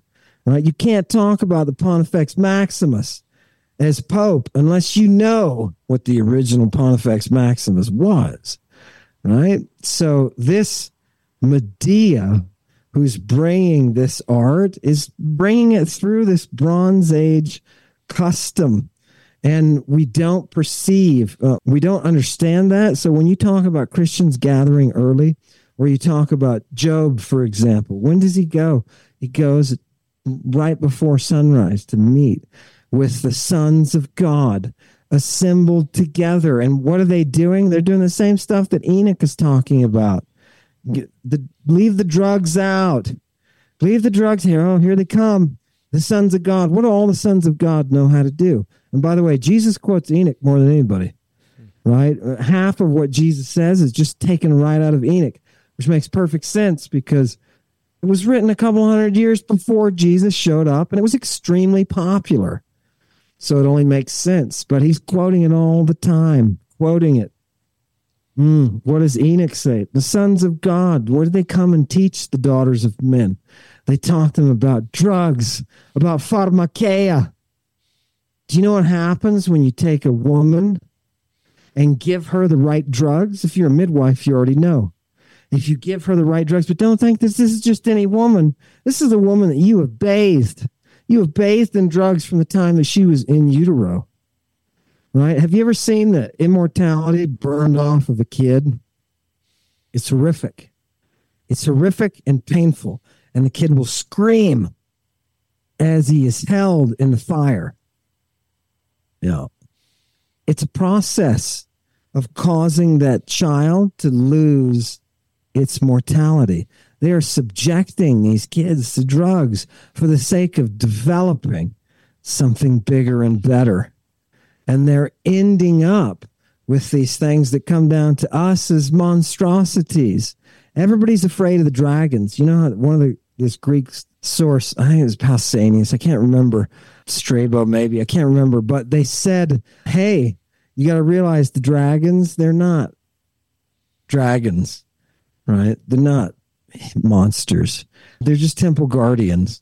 And they call themselves dragons for a very specific reason, just like the wolves call themselves wolves. Why are they doing this, right? Who's the black wolf queen in antiquity? Oh, well, it's a big deal, right?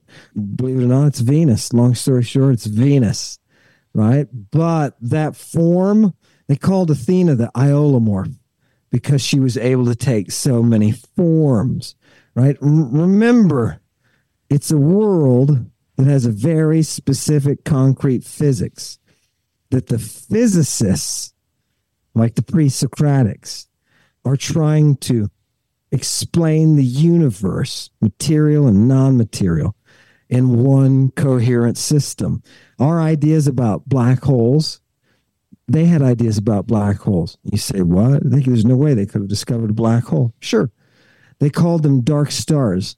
And somehow they knew that once a star had been darkened, you could expect a force to hit Gaia. You could expect a force. It's a distortion. It's a wave, they described it as. And all of a sudden you realize, oh shit, we have these giant receivers set up right now to get this, to be able to detect this distortion of space-time that takes place when you've got a star that collapses. Wow, you're kidding. Well, they knew what was up there.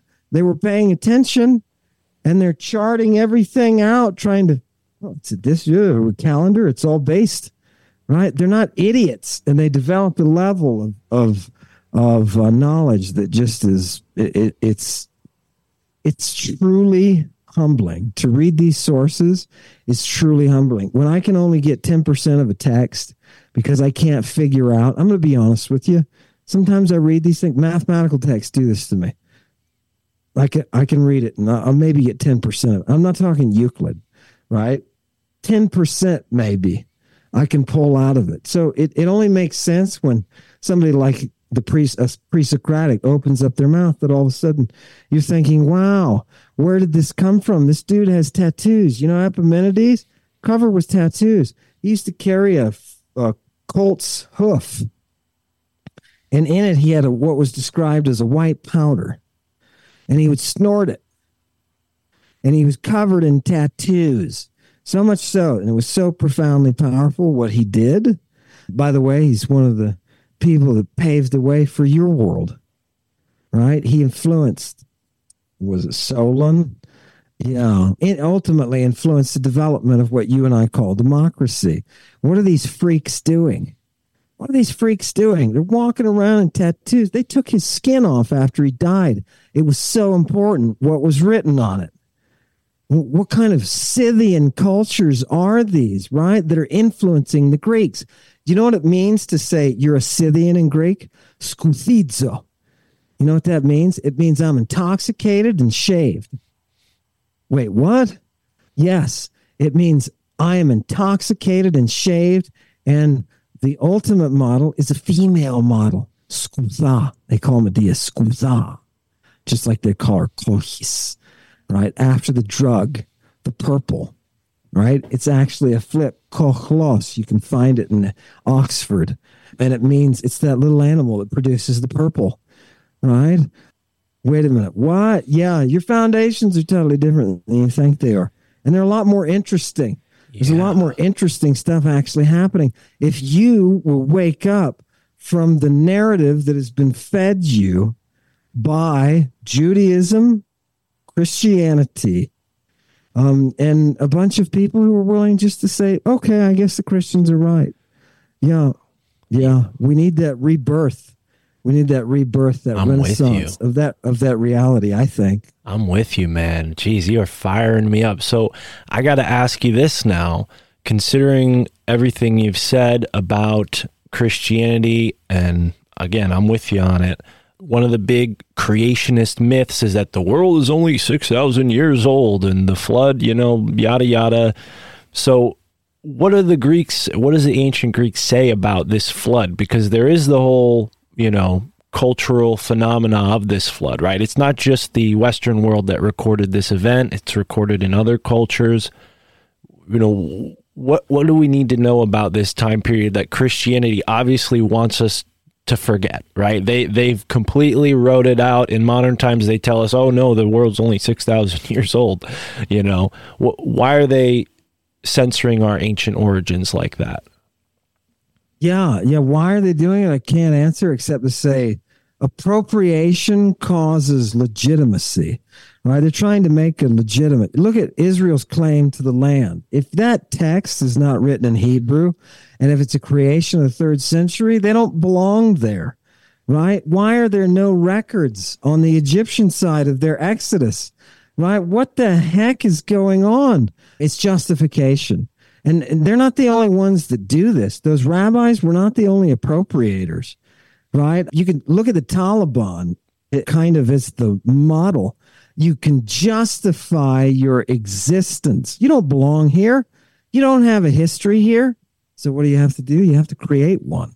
And if you have to use a great and powerful God to do so, you do so, right? So by the time, that stuff is all generated in the 3rd century. So the flood that you see in the Septuagint, or what the Christians and rabbis call the Torah or the Old Testament, by the time you get that flood account, the Greeks have already been talking about floods for a long time. And they talk about a big one that involves the region of the Black Sea, right? Okay.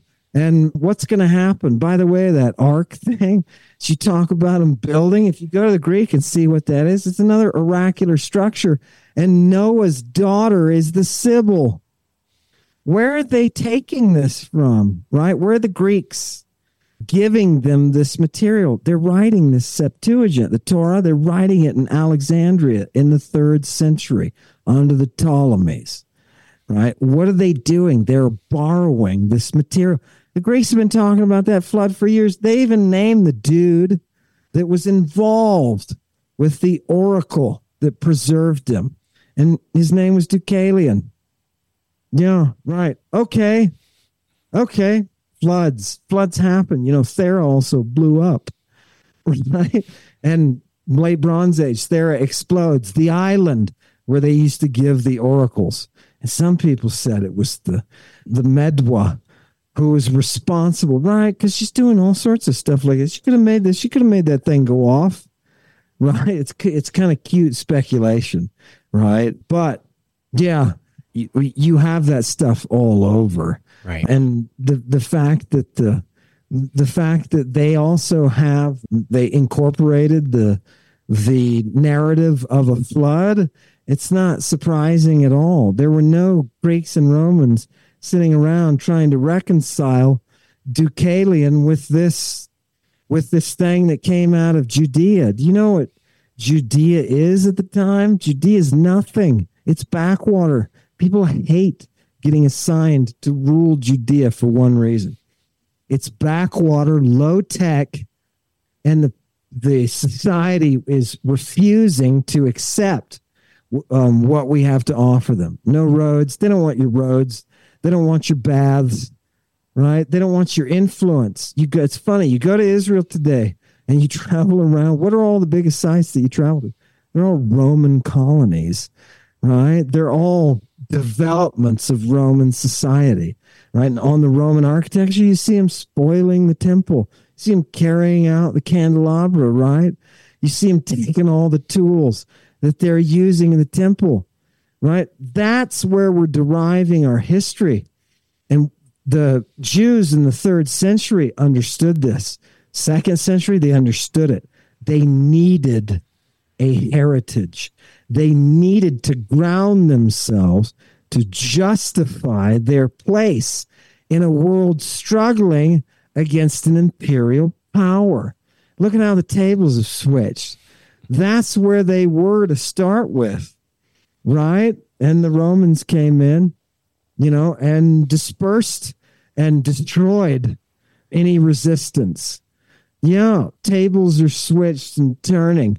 But what's interesting when you look at it is, in order to create their own legitimacy, they had to concoct a kooky origin story and say, this thing that we're going to call the Torah, right, that the rest of us know is the Septuagint, right? What are they going to do? How did this thing come about? Well, you see, there was this magical Hebrew. None of this Hebrew exists. None of it exists. But there was this magical Hebrew that came along, and we took that Hebrew and we took 70 or 72 rabbis and we put them all in individual cells. This is the story they're telling, that the Greeks and Romans said, that's the biggest bunch of crap we've ever heard. And they openly said this letter that they say this comes from, it's false.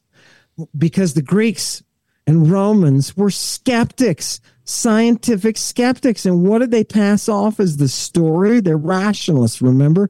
What did the religious Jews, and it was the overwhelming minority of people, right? Jews had embraced Hellenism for a long time. You go to a synagogue in Israel today, in Israel, go to the old synagogues, 1st, 2nd century. What are you going to find? You're going to find Greek. You're not going to find a lick of Hebrew. You're going to find Greek all over the place. Not only that, you're going to find mosaics with ion. When Jesus says, I'll give you ionic life, he doesn't say eternal life. That's eidios in Greek, is eternal. He says he'll give you ion, the Ionian life, the Ionic life. And what is that? You go to a synagogue, a contemporary synagogue in Israel, and you're going to see Ion, who's a Greek god, with a ribbon surrounding him. And that ribbon is the zodiac, right? There were lots of Jews who embraced Hellenism. And the problem is the language won and the Hebrew drops out. It becomes liturgical and useless. So what do they have to do? They say, we took 72 rabbis, we put them in these individual rooms, and they took this Hebrew text, and every one of them came up with the exact same translation in Greek. And they stood around and looked at people. And the Greeks and Romans laughed at them for that, right? These are the people who run Alexandria, by the way. The Greeks and Romans are the ones who were pushing the museum in the first place, where all this discovery can happen. More so the Greeks, but the Romans, they ultimately arrived at the party a little bit late, but they shore it up, and they're saying the same thing. There's no way. Well, when the Christians get around, they have to justify their own holy texts. And if they're using Isaiah and Ezekiel from the Septuagint that was made several hundred years earlier, they're going to have to buy the same principle that it's based in Hebrew. The Hebrew is the language of God. It's the language of Jehovah or Jove, whatever you want to call him. It's his language. The problem is the Greek is more technical, and you can't translate. Any translator will tell you, you can't take a non-technical term and make it technical. You cannot increase the level of technicality in your translation. You can do the opposite. You can take it, and when you translate it, it can, and it does frequently, lose its technical flair. But you don't go the opposite way. 72 people, everybody in here that believes anything Judeo-Christian, believes this thing, that 72 dudes magically translated a document in the holy language of God that we don't have existing. And they translated that into a language that's far more complex. They increased the complexity. Yeah, no, it doesn't work, people. Right. And all of your delusions are based on that. And that's why you didn't know that Jesus Christ was arrested in a public park at 4 a.m. with a naked boy, and while he's screaming, "I am not a child trafficker." Right. Right. Right. Then, oftentimes we see that there are these inexplicable events that we're told that, oh, well, no, you just have to have faith that this happened. Trust us, no matter how much it defies all known logic and reason, it happened. And wow, I didn't know that about the 72 rabbis just sort of clapping their hands and making a big old magic switch like that. But you have repeated that last phrase several times. So let's talk about that exact situation with Christ, where he got arrested, and really who this figure is. All right, ladies and gentlemen, as I said at the beginning of this episode, trigger warning, a lot of this stuff is new to people who don't speak ancient Greek, which I would imagine is most of us. So, shocking stuff. And as you heard with the fade out there, I faded it out there, and we got into some dark, disturbing evidence that Dr. Ammon Hillman shares, some of the explicit details that I think are better saved for Patreon. So we're going to jump back into the end of the interview where Dr. Ammon Hillman tells us about his YouTube channel. So if you're still listening and you want to learn more, of course, sign up on Patreon to hear the rest of this episode. Sign up on Substack as well if you don't like Patreon. Of course, if you don't want to do either of those, you can always just go and check out Dr. Ammon's YouTube channel, Lady Babylon 666. But let's let him plug, and we'll wrap up the episode with that. So, folks, after that, stick around for the intro, and be sure to sign up on the Patreon or the Substack to hear the full interview where, like I said, we get into some explicit, disturbing, not for innocent ears material. So yeah, viewer discretion is advised, as they say on the television shows.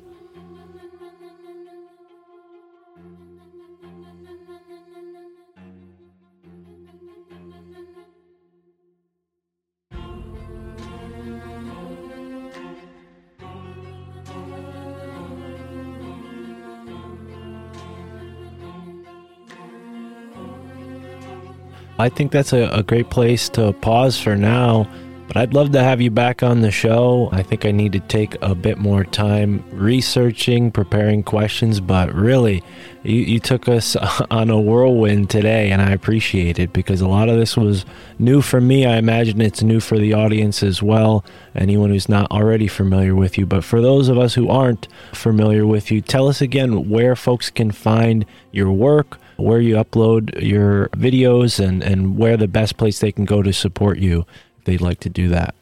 Sure. First of all, do not buy any books that are in my name. Don't do that because they're charging a ridiculous amount. And I'm not here to profiteer. I'm just not here. I have a free channel, free of advertising on YouTube. I will not take any money for what I do. I'm creating a community that is interested in these texts and people that want to actually get deeper and want to be able to access the originals. They want to have this capacity. So I'm building an army of people to do this, and I do that professionally. That's how I pay for my pizza. But the Lady Babylon, where I would direct everybody, is check out Lady Babylon 666 on YouTube. We have gone through a series of initiations to show people texts, to open eyes, to show them the reality. It's shocking, it's painful, and for a lot of people, it's liberating. And I've got a lot of fans who write to me and say, you're going to hell, and I've been watching you for the entire year, but you're going to hell. And, I appreciate that. I appreciate that warm sense of there's some kind of interaction. The purpose of Lady Babylon is simply one thing, to bring those sources. And I do it, and you'll see the Greek. I'll flash it up. And this is, we're getting to, oh, God, tonight we're going to do some beautiful stuff. I have a Friday night live show, Friday evening, 7 Mountain, 9 Eastern. You may not pay me. I will not take any super chats. I do look at, see what people kind of questions people want to answer, and I try to use that back, and I try to give that back. And my group that faithfully views Lady Babylon, you're going to find that it's full of people who are, kind of intellectually driven, and it's all sorts of discipline. I love it. It's like a community. It's like bringing together a Renaissance community. So you're welcome anytime to come to Lady Babylon. Leave some comment. You know what I mean? Like, hey, what's up with that shirt or something? I love that kind of stuff. I'm in love with my people. I'm just, I don't know. I feel close to them, and I feel like a responsibility to be honest and not to charge them anything. That anybody wants to pay, they know if you work with me, you don't get any money for it. Why do I do that? Honestly, because that's the way the devil works. The devil, as you know, throw out coins, right, to test you. And anybody who takes the coin can't take the cup, right? If you're here for money, if you're here to sell things, if you're here to appropriate and justify your existence by appropriation, you're going to be sorely disappointed in me. If you're an evangelical who wants to see these sources in the original, you got to come. You've come to the right place. Lady Babylon 666. No money, won't take it. Hail Satan. Right on. I appreciate that. I appreciate the dedication to the material and actually getting to the source and what's actually been said. You made a fan in me. I promise I won't be writing you a message telling you to go to hell, but I would like to have you back on the show sometime to learn more about you and your life, if you're willing to, indulge us on, how, you get to a place like this in life. And I'm very curious about that, because this is the My Family Thinks I'm Crazy show. So, want to know, hey, does your family think you're crazy for saying all the things you do? So we'll save that for another time. And I've got some homework to do. So you got a new subscriber in me, folks. Please go over to the links in the podcast description and follow up with Dr. Ammon Hillman, and don't send him any money. Just go, spend your time. It's the most valuable currency we have in this modern day and age. Don't waste your resources any longer. Go straight to the truth, especially if you made it this long to the interview, because I imagine the people that got offended probably left within the first half hour, and we don't need them anyway. So this has been an awesome conversation. I really appreciate it, man. And everybody who's still with us, immerse yourself in the moment wherever you are in the now.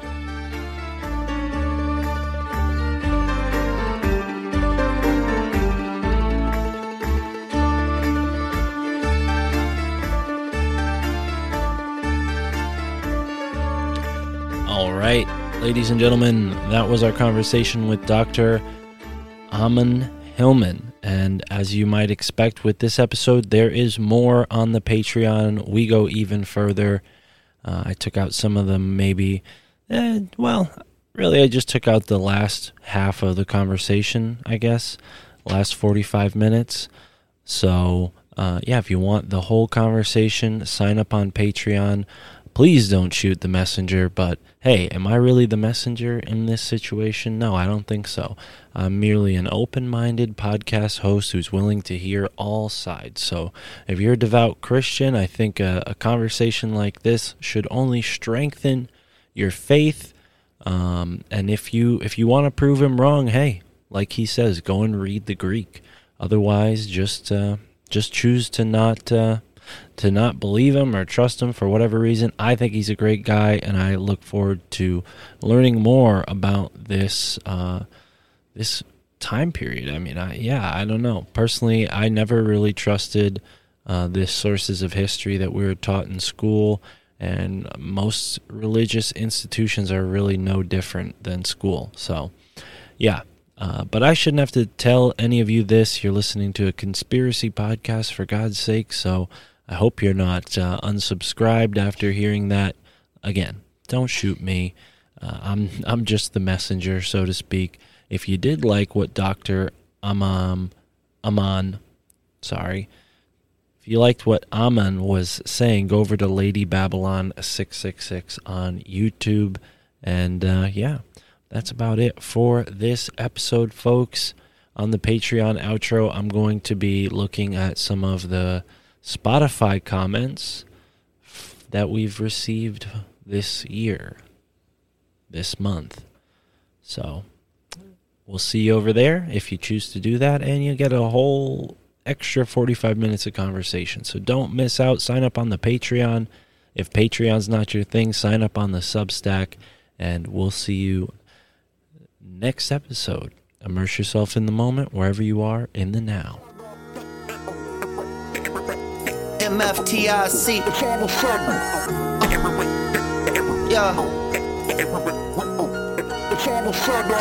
Broadcasting the moon matrix from the lunar surface. They want you confused, like you never knew your purpose. Hopping through the portals, dismantling the machine. My family thinks I'm crazy, I can't believe what I've seen. Memories of a war, the Pleiadians and Anunnaki stuck within the genes of a copy of a human body. DNA fractal, the universe within me. Epiphanies of science is hoarded by the Illuminati. Puppet masters know the power of the mantra, repeating mad lies till it has an effect on ya. Subliminal messages hijack your perception, tricking the population with holographic projections. We see through it. The system is unraveling. I'm astral traveling through the library of the Vatican on a sacred journey. I embark with the squad, forever spitting truth like Mark on the pod. Gotta know the facts, never hold back, cause I ain't getting caught up in the soul trap. I dissect the fabric of reality, looking for the answers, searching through the galaxy. You might be feeling stressed out. Depression, anxiety is no measure of health. To be well adjusted to a sick society, you don't even know how powerful you are. We the ones who gonna expose the whole facade. I awoke in a deep underground military base. Zero recollection of how I got to this place. Alien corpses floating in glass cylinders. Must have been extracted when they crashed into us. Animal hybrids contained in the cages. A lion with the eagle head. Monkeys with reptilian faces. Losing my mind and I'm feeling desperate. I look around the room and I see no sign of an exit. All of a sudden the wall flickers away, revealing a hangar full of spacecraft. My getaway. I run to the nearest one. See a guard knock him out. Rob him for his plasma gun. Hop in the ship, take the controls. They highly intuitive, I figure it out easily. Lift off, accelerate through a tunnel until I see the light. Fly into the sky, get flanked by 6 F-35s. Gotta know the facts, never hold back, cause I ain't getting caught up in the soul trap. I dissect the fabric of reality, looking for the answers, searching through the galaxy. You might be feeling stressed out. Depression, anxiety is no measure of health. To be well adjusted to a sick society, you don't even know how powerful you are. We the ones who gonna expose the whole facade.